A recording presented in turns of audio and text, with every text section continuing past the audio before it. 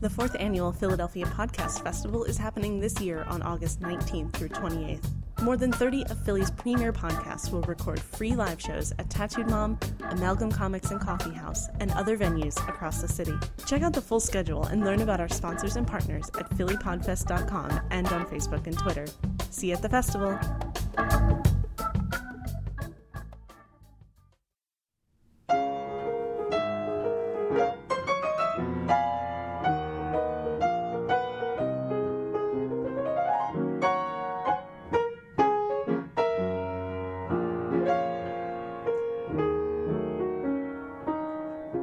Hi everyone, this is episode 36 of Tegan Goes Vegan. I am your host, Tegan Karuna.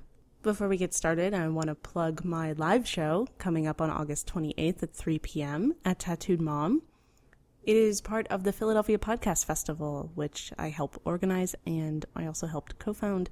And it's going to be super fun. We're going to be taste testing lots of vegan food, and there's going to be a panel of guests.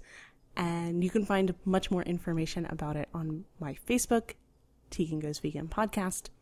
All the details are going to be there. So check it out. It's going to be super fun. And if you're here in the Philly area and you can make it, I highly recommend it. There's other great shows that are going on the same day, so you should stick around for those before or after.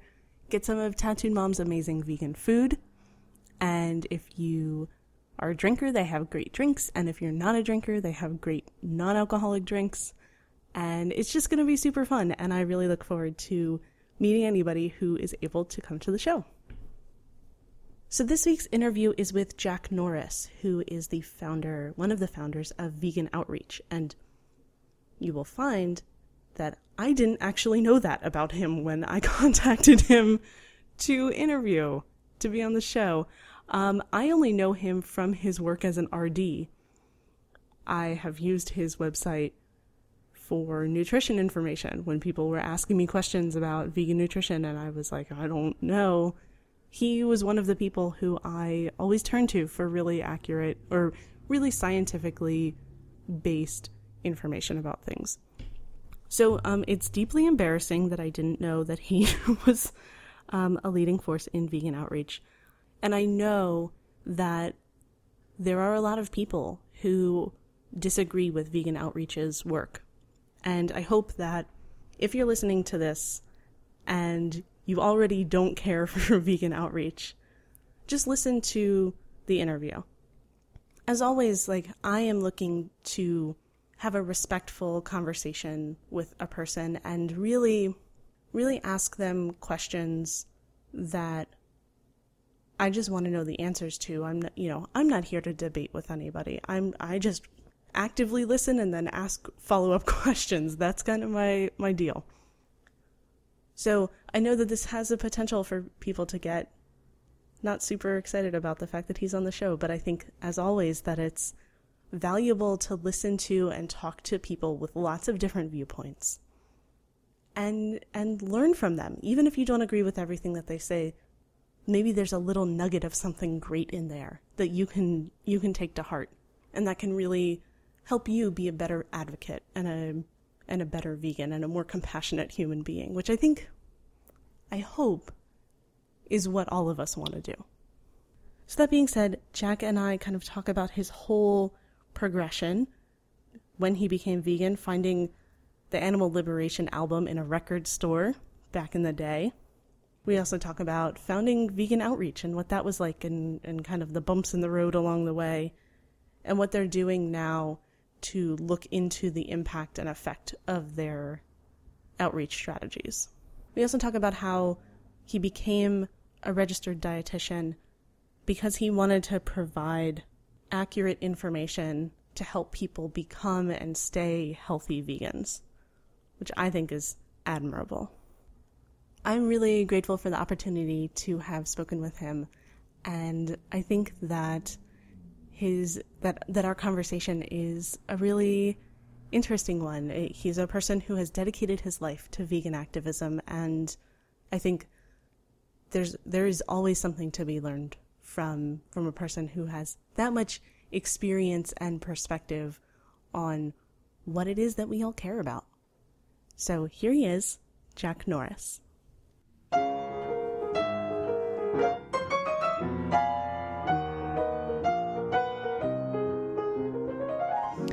So when did you become vegan? I became vegan in June of 1988. And was And, there, was it a slow process? Was it kind of an overnight thing? it took about maybe a year from when I started changing my diet before I gave up mammals and birds, and then fish maybe 5 months later, and then I gave up dairy and eggs a couple months later after that. I think I gave up eggs first, actually, because of how chickens were treated. But it's hard for me to remember exactly when I gave up what. But it started. I started thinking about how animals are treated on a fishing trip I went on, where I was feeling like I should be rescuing the fish, not killing them. And so that started it, and that was actually a couple years before that. And it took me another year to start thinking about it harder, and then another year before I went vegan. What do you think that year between when you had that first realization that the way that animals were being treated didn't sit right with you, to actually taking action? Like, what do you think was going on, or do you remember what was going on for yourself, like, in that year? Like, what were you thinking about? Were you looking for information? Were you just kind of processing on your own?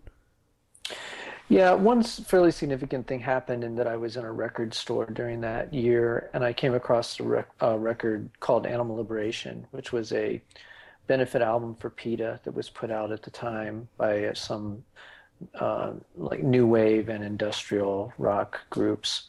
And so I started listening to that, and I actually couldn't listen to much of it because it disturbed me so much at the time. Um, but over time, I listened, I read, the information that came with it. And because it was for PETA, I eventually wrote to PETA and got on their mailing list and received their information. So that was a big part of why I ended up transitioning. But I think until I came across that record album, I felt like there wasn't any sort of, I had never heard of vegetarians. I didn't know that animal rights was a thing. It was just me being bothered by what I was seeing. The animal rights movement was very small at the time, and it was relatively new. And veganism certainly was not a household word like it is now. So I think a lot of it was just having no sense of the ability to go vegetarian or vegan. It wasn't really part of what people did that I was aware of. And so So really just stumbling on that album was your first glimpse into the animal rights, the whole vegan world, was just that one album. definitely that was it. And at one point, a professor of mine in philosophy had a copy of Animal Liberation, and I took a quick look through it, and I thought, oh, I agree with this. I think that came somewhat after the record album. It's really hard for me to remember, but that was also those two things were the first times I'd ever heard that anyone else talking about animals, and I was thinking about them. So And so you kind of made not, it doesn't sound like it was a very slow transition, but kind of a vegetarian first and then everything else right, after kind of transition. Like, how did that process feel for you? Like, did you realize that you were working toward being vegan, or were you just kind of like making changes and then the next change was a natural, like a natural progression for you? I had a health teacher in high school who talked about the fact, and in fact, he did mention the idea that vegetarians existed. I don't know that I thought about it again until I went vegetarian, but I remembered once I did that he had said that you have to drink milk for calcium and that there's just no other way to get calcium. In fact, he almost got teary-eyed. He got a little choked up about the fact that you could only get calcium from milk. I saw my chiropractor as I was wanting to be vegan, but drinking a glass of milk each day. And he said, well, leafy greens have calcium. You don't need milk to get calcium. And right then is when I went vegan. So that's, and then I actually read Diet for New America right after that. in which then Diet for New America didn't use the word vegan, I don't think, but talked about all the issues and kind of solidified it for me that I could do this and that other people did it. And it wasn't this, I wasn't the only person trying to figure out how to be a vegan. So then I met some animal rights activists in Cincinnati, and so I was aware of animal rights activism for a year, but I hadn't I guess I hadn't talked to them about being vegan at all or nutrition. But then I quickly, after I got involved with the animal rights community of Greater Cincinnati, and that's when my activism started. And I graduated from college. I guess I graduated later in 1989, and I became somewhat active at my college. And I was a fairly angry vegan activist. I convinced a lot of my friends to become vegan and vegetarian, but I was, like people new to the movement, just stunned that not everyone immediately went vegan as soon as they found out how animals were treated. So anyway, then I moved back home to live with my parents after college and became basically a full-time activist for a few years, and eventually co-founded Vegan Outreach, and the rest is history, I guess. So tell me a little bit about the founding of Vegan Outreach. Like, what prompted you to kind of turn your activism into an official new organization? I was working with Matt Ball, who lived in Cincinnati also, and we both moved away. And so we felt like we wanted to continue working together. So we were no longer going to work under the umbrella of the animal rights community of Cincinnati. So we created a group called Animal Liberation Action at first, as the name, for about a year. And we found that name was a little off-putting to people. I think people took it to mean we were liberating animals from labs and that sort of thing, which isn't really what we meant. We meant it more of the philosophy of animal liberation. But then I one day thought, well, the main thing we want to do is spread veganism, so maybe we should call ourselves Vegan Outreach. And that's when we started Vegan Outreach in 1994. The first thing we did was hold banners on the sides of the road. We would just find very busy intersections or highway overpasses, and we would hold a banner that said, "Stop eating animals." And it was very confusing to people. A lot of people, maybe most, did not have any idea what we were talking about. So eventually we decided that booklets were the way to go, because we needed to give people more information. And so we created a booklet, and we felt like we had some decent success with it. And so that became Vegan Outreach's thing, was to create booklets. And then we also eventually realized that handing out booklets at colleges was the most efficient way to get booklets out to an audience that seemed more interested.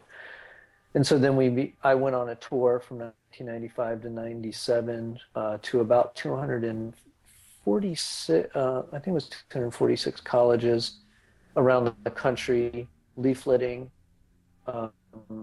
And after that was done, I was fairly exhausted, but we tried to encourage people to leaflet their local colleges, although I wasn't going to be on the road anymore. And then fast forward to 2004, we hired our first person to leaflet colleges full time. His name's John Camp. He went on to hand out 1 million booklets. And then we started hiring many more outreach coordinators. So now we have something like 10 outreach coordinators that we pay to leaflet. Most of what they express is leaflet colleges, though they have other things to do as well. So that's kind of how it all evolved. And we found that it's been very effective in terms of, we have, a tremendous amount of anecdotal reports of people changing their diet due to our booklets. And we also, in testing testing them lately to see. It's not easy to do a real life test for the booklets, but we've been doing some pilot studies and hoping to get some good information soon.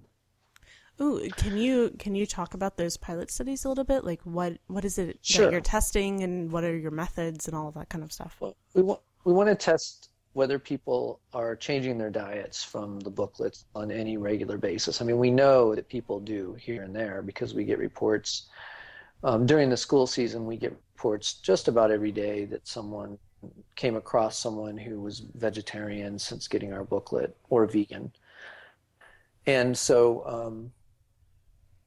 we know it happens, but we don't know how often. And one of my big interests is to find out if the paid per view uh, method of spreading uh, diet change is more effective than leafleting. So we're trying to do both and compare the results of both in some way to figure out which is better. Now, some places are just not going to be conducive to pay per view, and leafleting is the only option. So I'm not. No matter what we find out, I don't know how much the leafleting will change, but it would change to some extent if we found out pay-per-view is much better than leafleting. What do you mean by Uh, pay-per-view? okay, so what pay-per-view is that you go, say, to a school, you set up a table, and you take a number of notebook computers, and you show people, you pay them $1 or two to watch a video, and then on how farm animals are treated. And then if they well, that's basically it. Then you give them information on how to change their diet. So instead of leafleting, you're showing videos, but you can't do it to nearly as many people. And if you're paying them, then there's a cost there to paying them. Although leaflet also costs. So if you're say if you do pay-per-view with 50 to 70 people versus handing out 1 to 3,000 booklets, a number of organizations do a lot of pay-per-view, and we haven't done much pay-per-view. We're doing more of it. And now there's a new type of video called virtual reality. You may know Mm-hmm. of this because it's all over, but we think that might be an even better, more effective method than just regular video. So How we're going long to try to compare these three things. And the way we do it with leafleting is that we put stickers on the booklets that say, take a survey and get a gift certificate uh, to whatever we decide that time. We've done Amazon and Starbucks. And so we hand out a bunch of booklets with those stickers. A certain amount of people take the survey. Then we follow up with them a month or two later and then see if their diet changed. And then they get the gift certificate if they fill out the second survey. Uh, and so we've been trying to figure out how much the gift certificate has to cost to get enough people to take the survey to have meaningful results. Our preliminary results have been very good in terms of the fact that when people uh, take the first survey after reading the booklet, they showed a very large interest in changing. Now, we thought that might be due simply to the fact that people who were more interested in changing were more likely to take the survey. But we did a control group as well where they got a booklet that had nothing to do with animals, and they responded to the survey at the exact same response rate. So it didn't seem to be that people who cared more about animals or were more likely to change their diet were taking the survey more often. But that's about as far as we've gotten. We didn't get enough people taking the second survey to create statistics that were close to meaningful. And so now we're trying we did a couple pilot studies on giving out more gift certificates. And what we're finding is that different schools around the country, it could be different states or different regions, people are much more likely to take the survey than other places, is what we think we're finding. And so we still got some things to work out before we have good results. And every time we do this, it takes at least 3 months to go through the whole process of creating the stickers and setting it up and then following up with people a month or two later. We've been doing 2 months to see if their diet change is held. That's really cool that you are looking at something you've been doing for so long and are willing to be critical of like the process that you're going through and thinking about, what could be, going forward more effective. Are you looking at the content of the leaflets? Yeah, we do that as well. In fact, I just had been, right before you called me, I was working on finishing an article about a study we had compared for from booklets. And so that I'll be posting that in the Vegan Outreach blog soon. I've gone through all the results, but I don't know them off the top of my head to say them right now. But we compared, 4 different booklets. We did this in a paper read, which is where we use Amazon Mechanical Turk, which is this crowdsourcing to do small tasks and get paid small amounts of money, where a lot of people do surveys and things like that. And so what we did was we paid people to read one of the booklets, and then fill out a survey, and then we came back to them 2 months later and asked them to fill out a second survey. And so we tried to see if there were any differences between the booklets.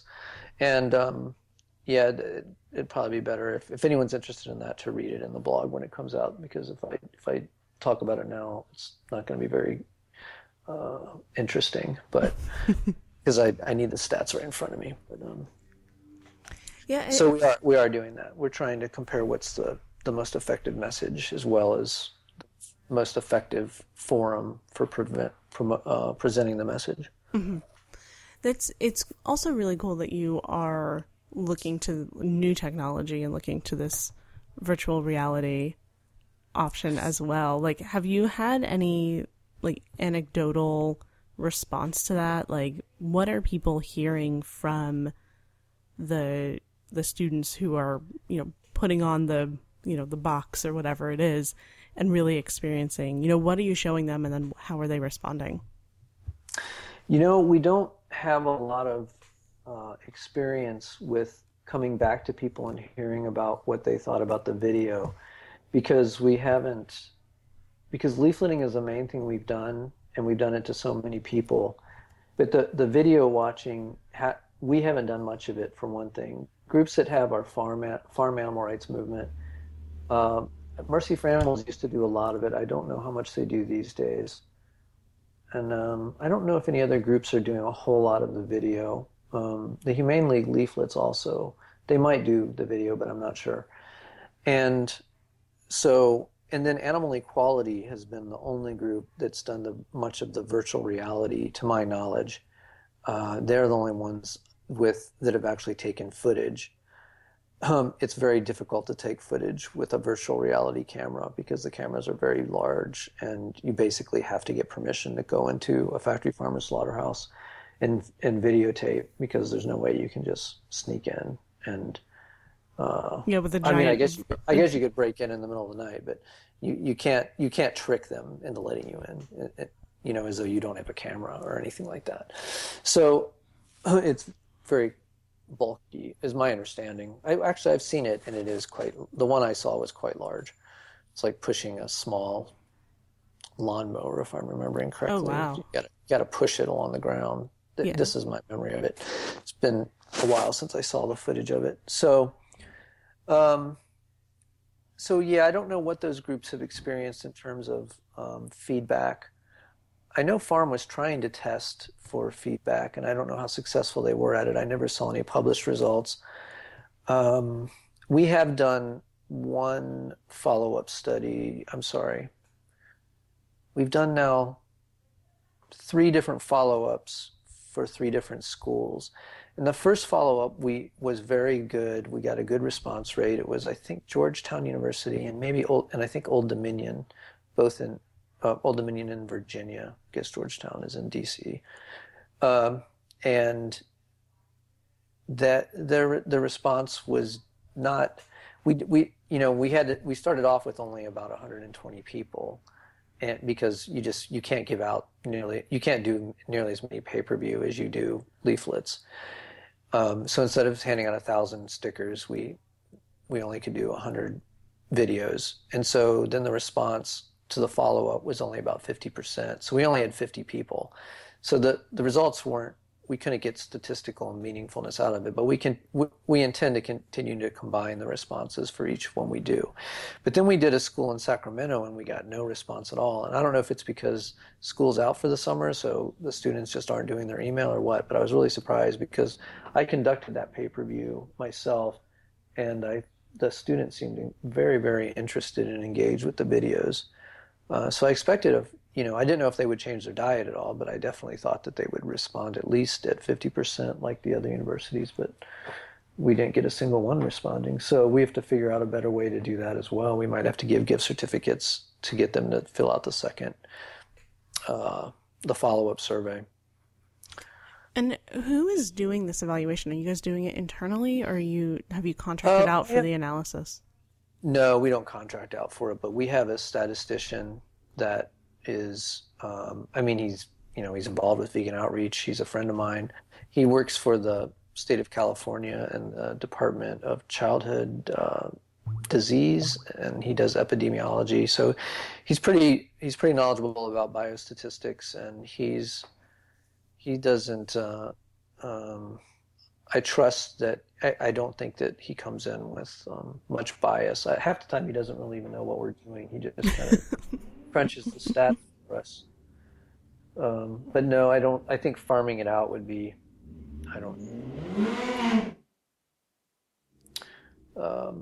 It's just not something we've done because we have a statistician to do it for free. I would imagine it'd be quite expensive to pay someone. Oh, yeah, definitely. And I kind of bring that up because I know that, so I actually found you through your RD blog, through your nutrition writing, and not through vegan outreach. And so one of the things that I have admired about your nutrition work is that you really focus on using reputable sources, and using like the science that is coming out of what the entire world would call science.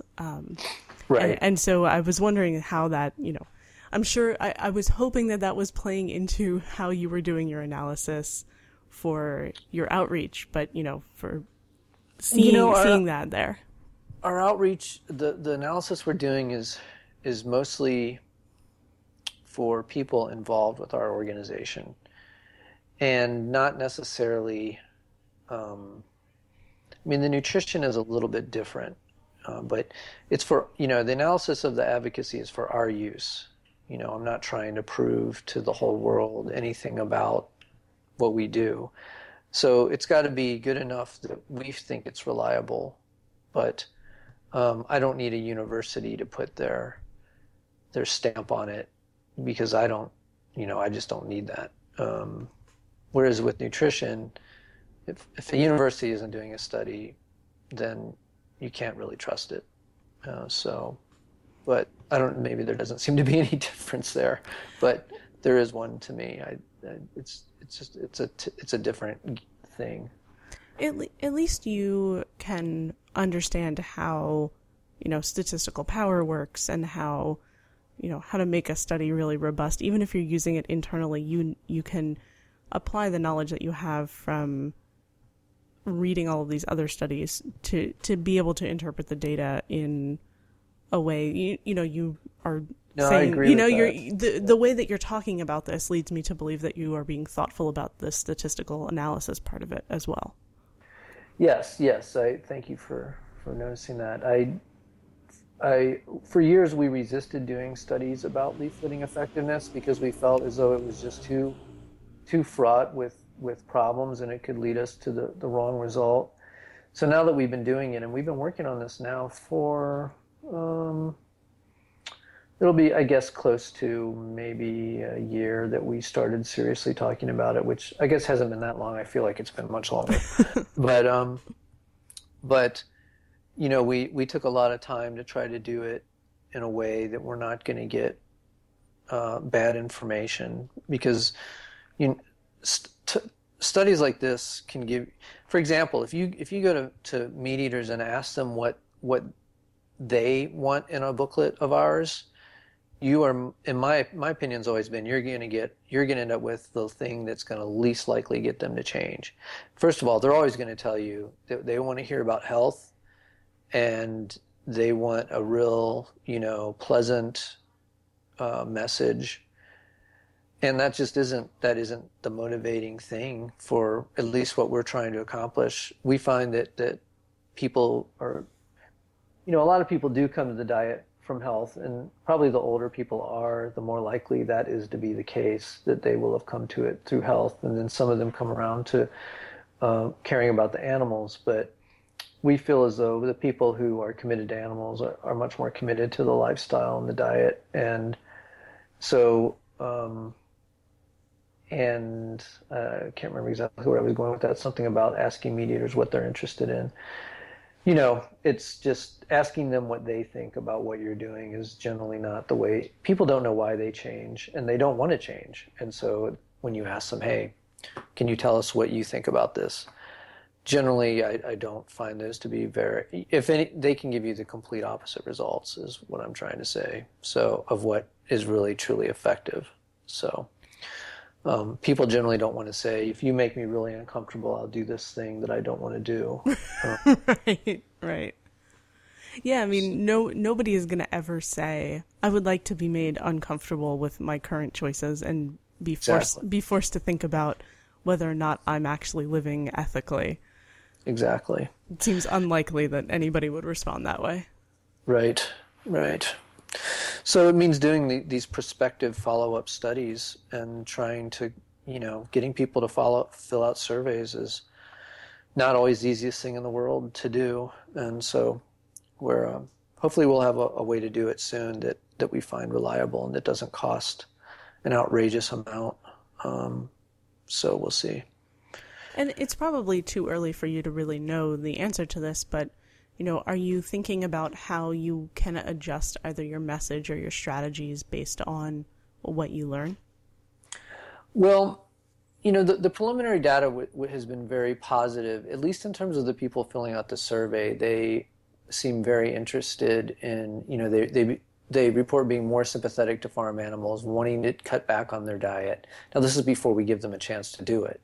And so the results were actually quite a bit better than what I had expected. I expected your average person to say that they don't care and that they don't want to cut back on animal products. But at least close to half of them said they did want to.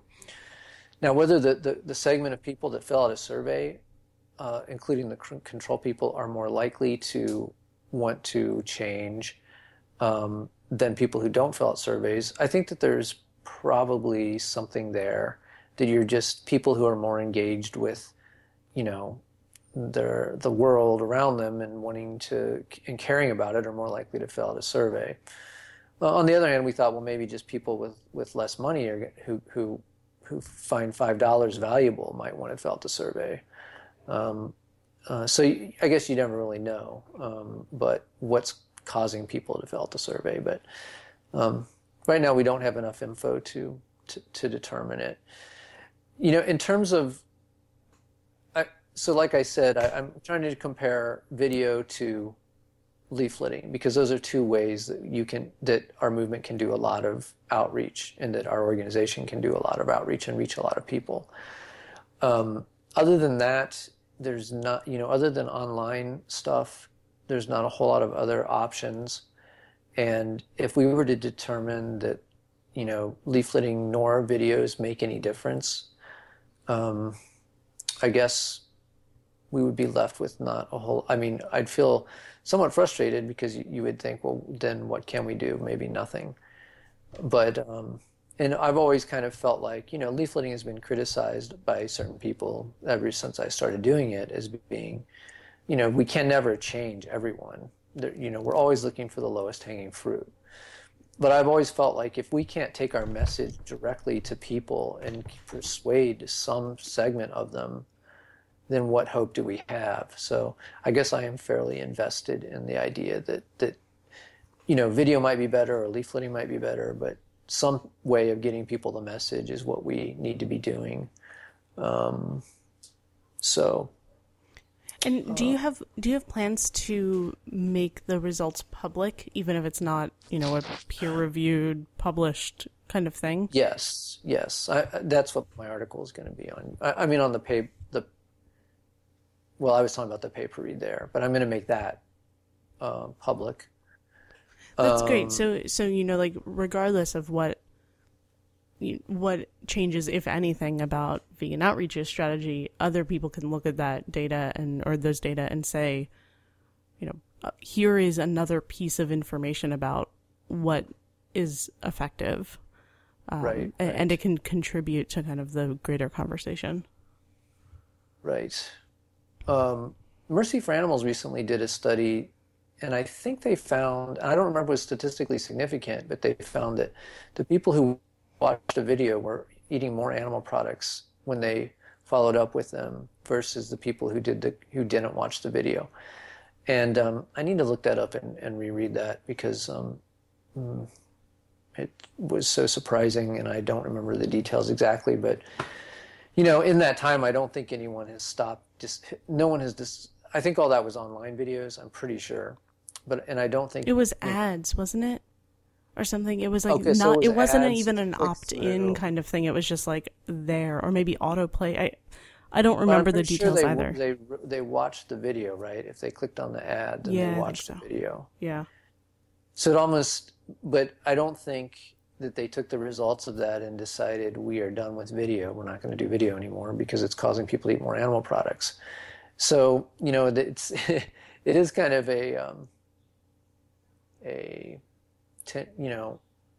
it can provide surprising results and results that we don't want to believe and that maybe we shouldn't believe. Because I tend to think that's crazy. There's too much good that's happened because of videos. I mean, I don't know if online videos are the most effective thing, and they may or may not be, but they certainly seem to have done overall net good. Well, and if we think about these kinds of studies as the beginning of a more rigorous scientific look at advocacy, trusting one study is not enough. We wouldn't ever do that in something like nutrition. And so we shouldn't do it with advocacy either. We're just building up an evidence base for what all of these different organizations are doing. And hopefully everybody is using sound methodological principles and all of that kind of stuff.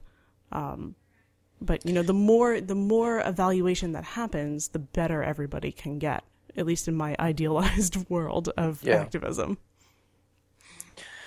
Right. I mean, there's also the fact that things change over time. And our paper read this round seemed to do a lot better than the one we published in 2014 in terms of diet change. And, that could be a function of simply people are more ready now to change their diet than they were even 2 years ago. Without doing like a really long, 10-year longitudinal study, it's going to be really hard to capture that kind of change, the kind of the constant, just like vegan being more acceptable now than it was in 2014. You can't quantify that. Right. It's there's a lot of variables that make things difficult. Mm-hmm.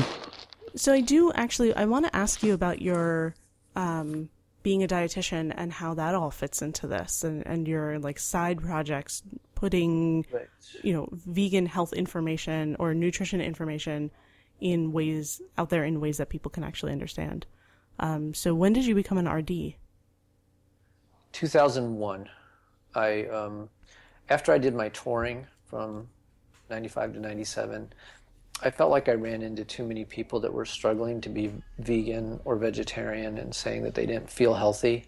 So I decided that it would be good for me to understand nutrition from a scientific perspective.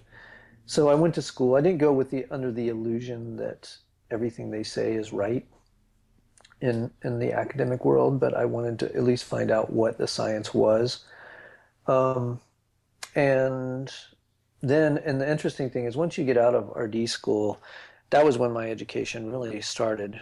Then it took reading hundreds and hundreds of papers to understand, to become, it's one thing to know what people are saying and what the textbooks say.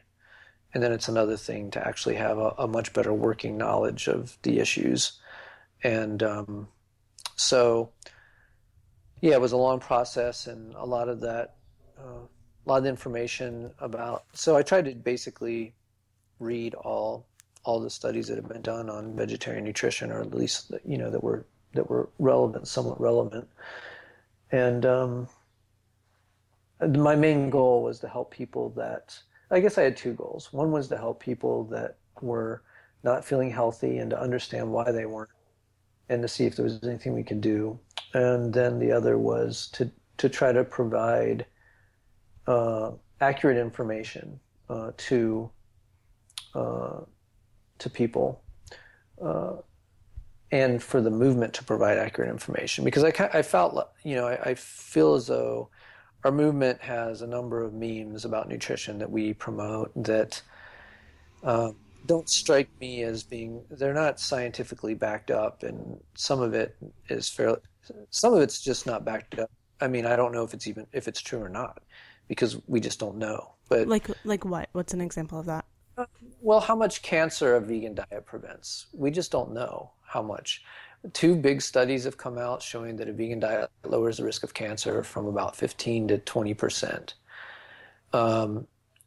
And that's not as powerful as what you would think if you listen to the vegan propaganda. But it is something. Type 2 diabetes is one where I feel as though a vegan diet has a great advantage over a non-vegan diet. And that's been shown in both prospective studies and in clinical trials.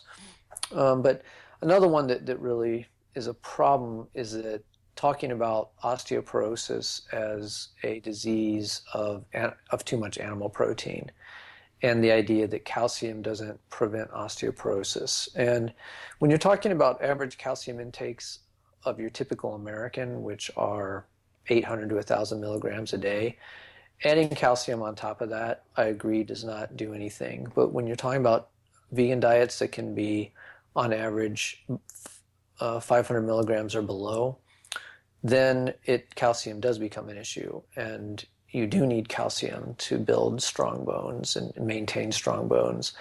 So vegans moving their calcium intake from 500 to 700 milligrams, I think, is a real important thing that our movement is paying absolutely no attention to. And then there's vitamin B12, and so that's another concern, is B12. Now, I think U.S. vegans, for the most part, understand the need to take vitamin B12.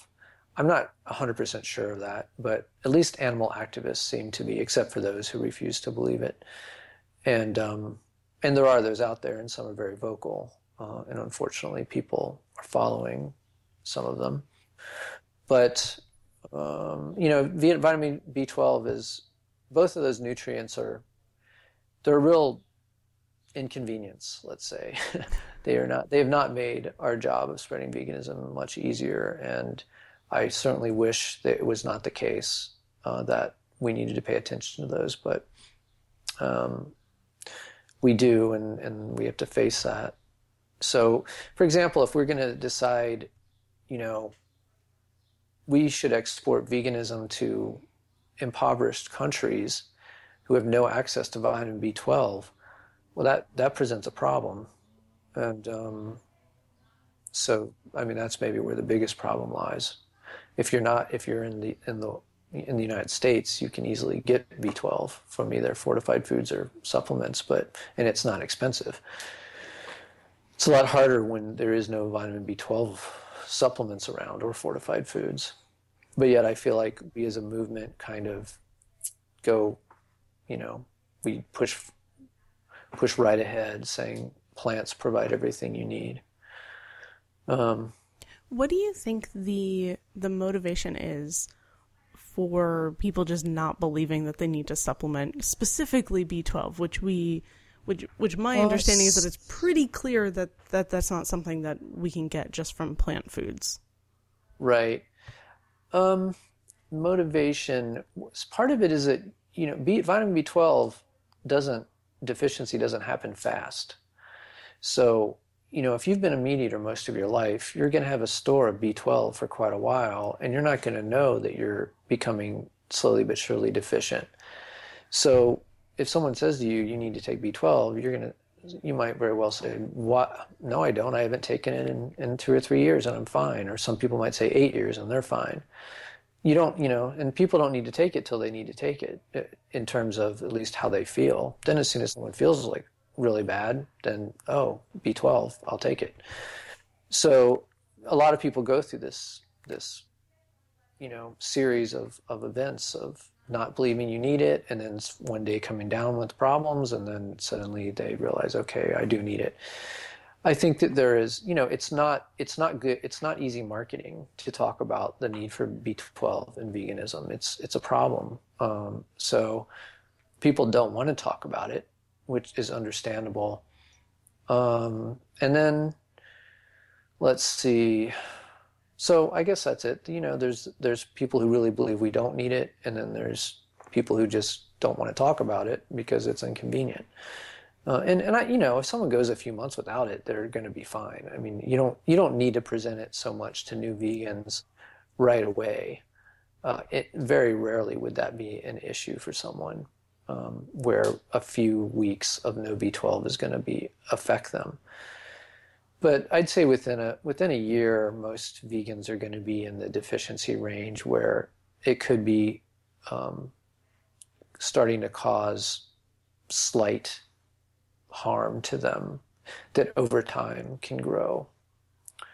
And grow into some pretty serious neurological issues. If you get full-blown vitamin B12 deficiency, well, for one, it can kill you, but usually you're going to catch it before that happens. But yeah, you can get serious problems from it. And so most vegans catch it. As soon as you start feeling tingling in your fingers or toes and think, well, what's up with this? Well, then you probably go online and find out, oh, that's what it is. So you take care of it. And I know lots of vegans like that.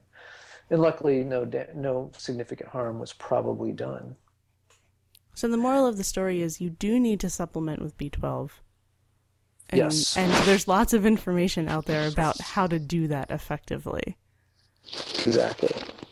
So before I let you go, how can people find either information about B12 and vegan nutrition or about vegan outreach? Like, where can they find all of your stuff?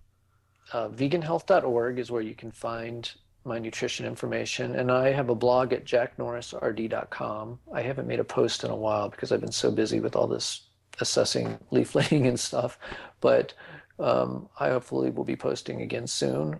And then veganoutreach.org is where you can find out all about vegan outreach and leafleting. You can get leaflets, and you can find out how to start doing outreach in your community. And I will say one thing about leafleting is after you've done it, after you go to a college and leaflet for an hour, you typically will feel really good afterwards because you'll be surprised at how many people are excited to get the information and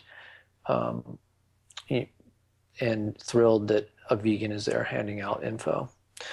So I highly encourage you trying it, especially if you're someone who sits around thinking, I sure wish there were more vegans in the world. This is one way to help make you feel better about that.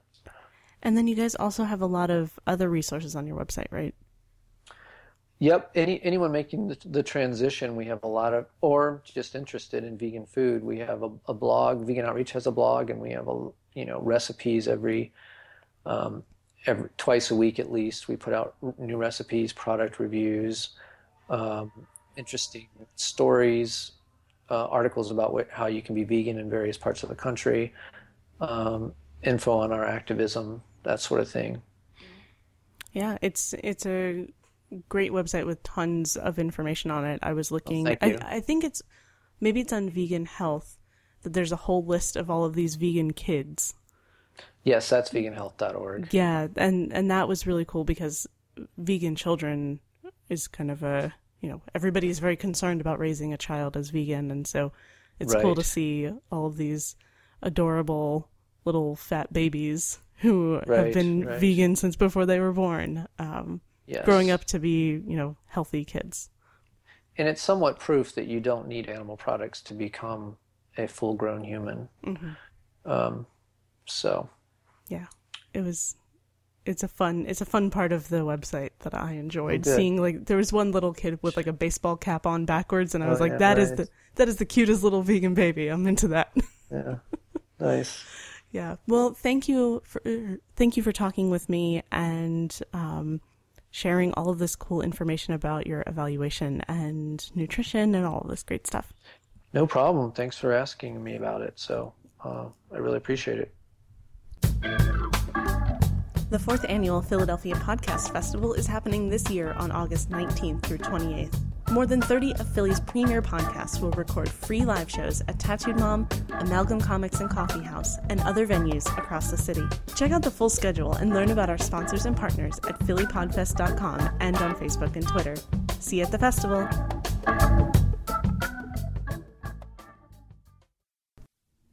Tegan Goes Vegan is found at tegangoesvegan.com, on Twitter at Tegan Goes Vegan, on Pinterest at Tegan Goes Vegan. The show is produced by Tegan and Nathan Karuna, with music by Amanda D'Amato. If you enjoyed the show, please consider giving it a rating or a review on iTunes. It helps other people find the show more easily. Thank you so much for listening, and I'll be back soon with more great vegan conversations.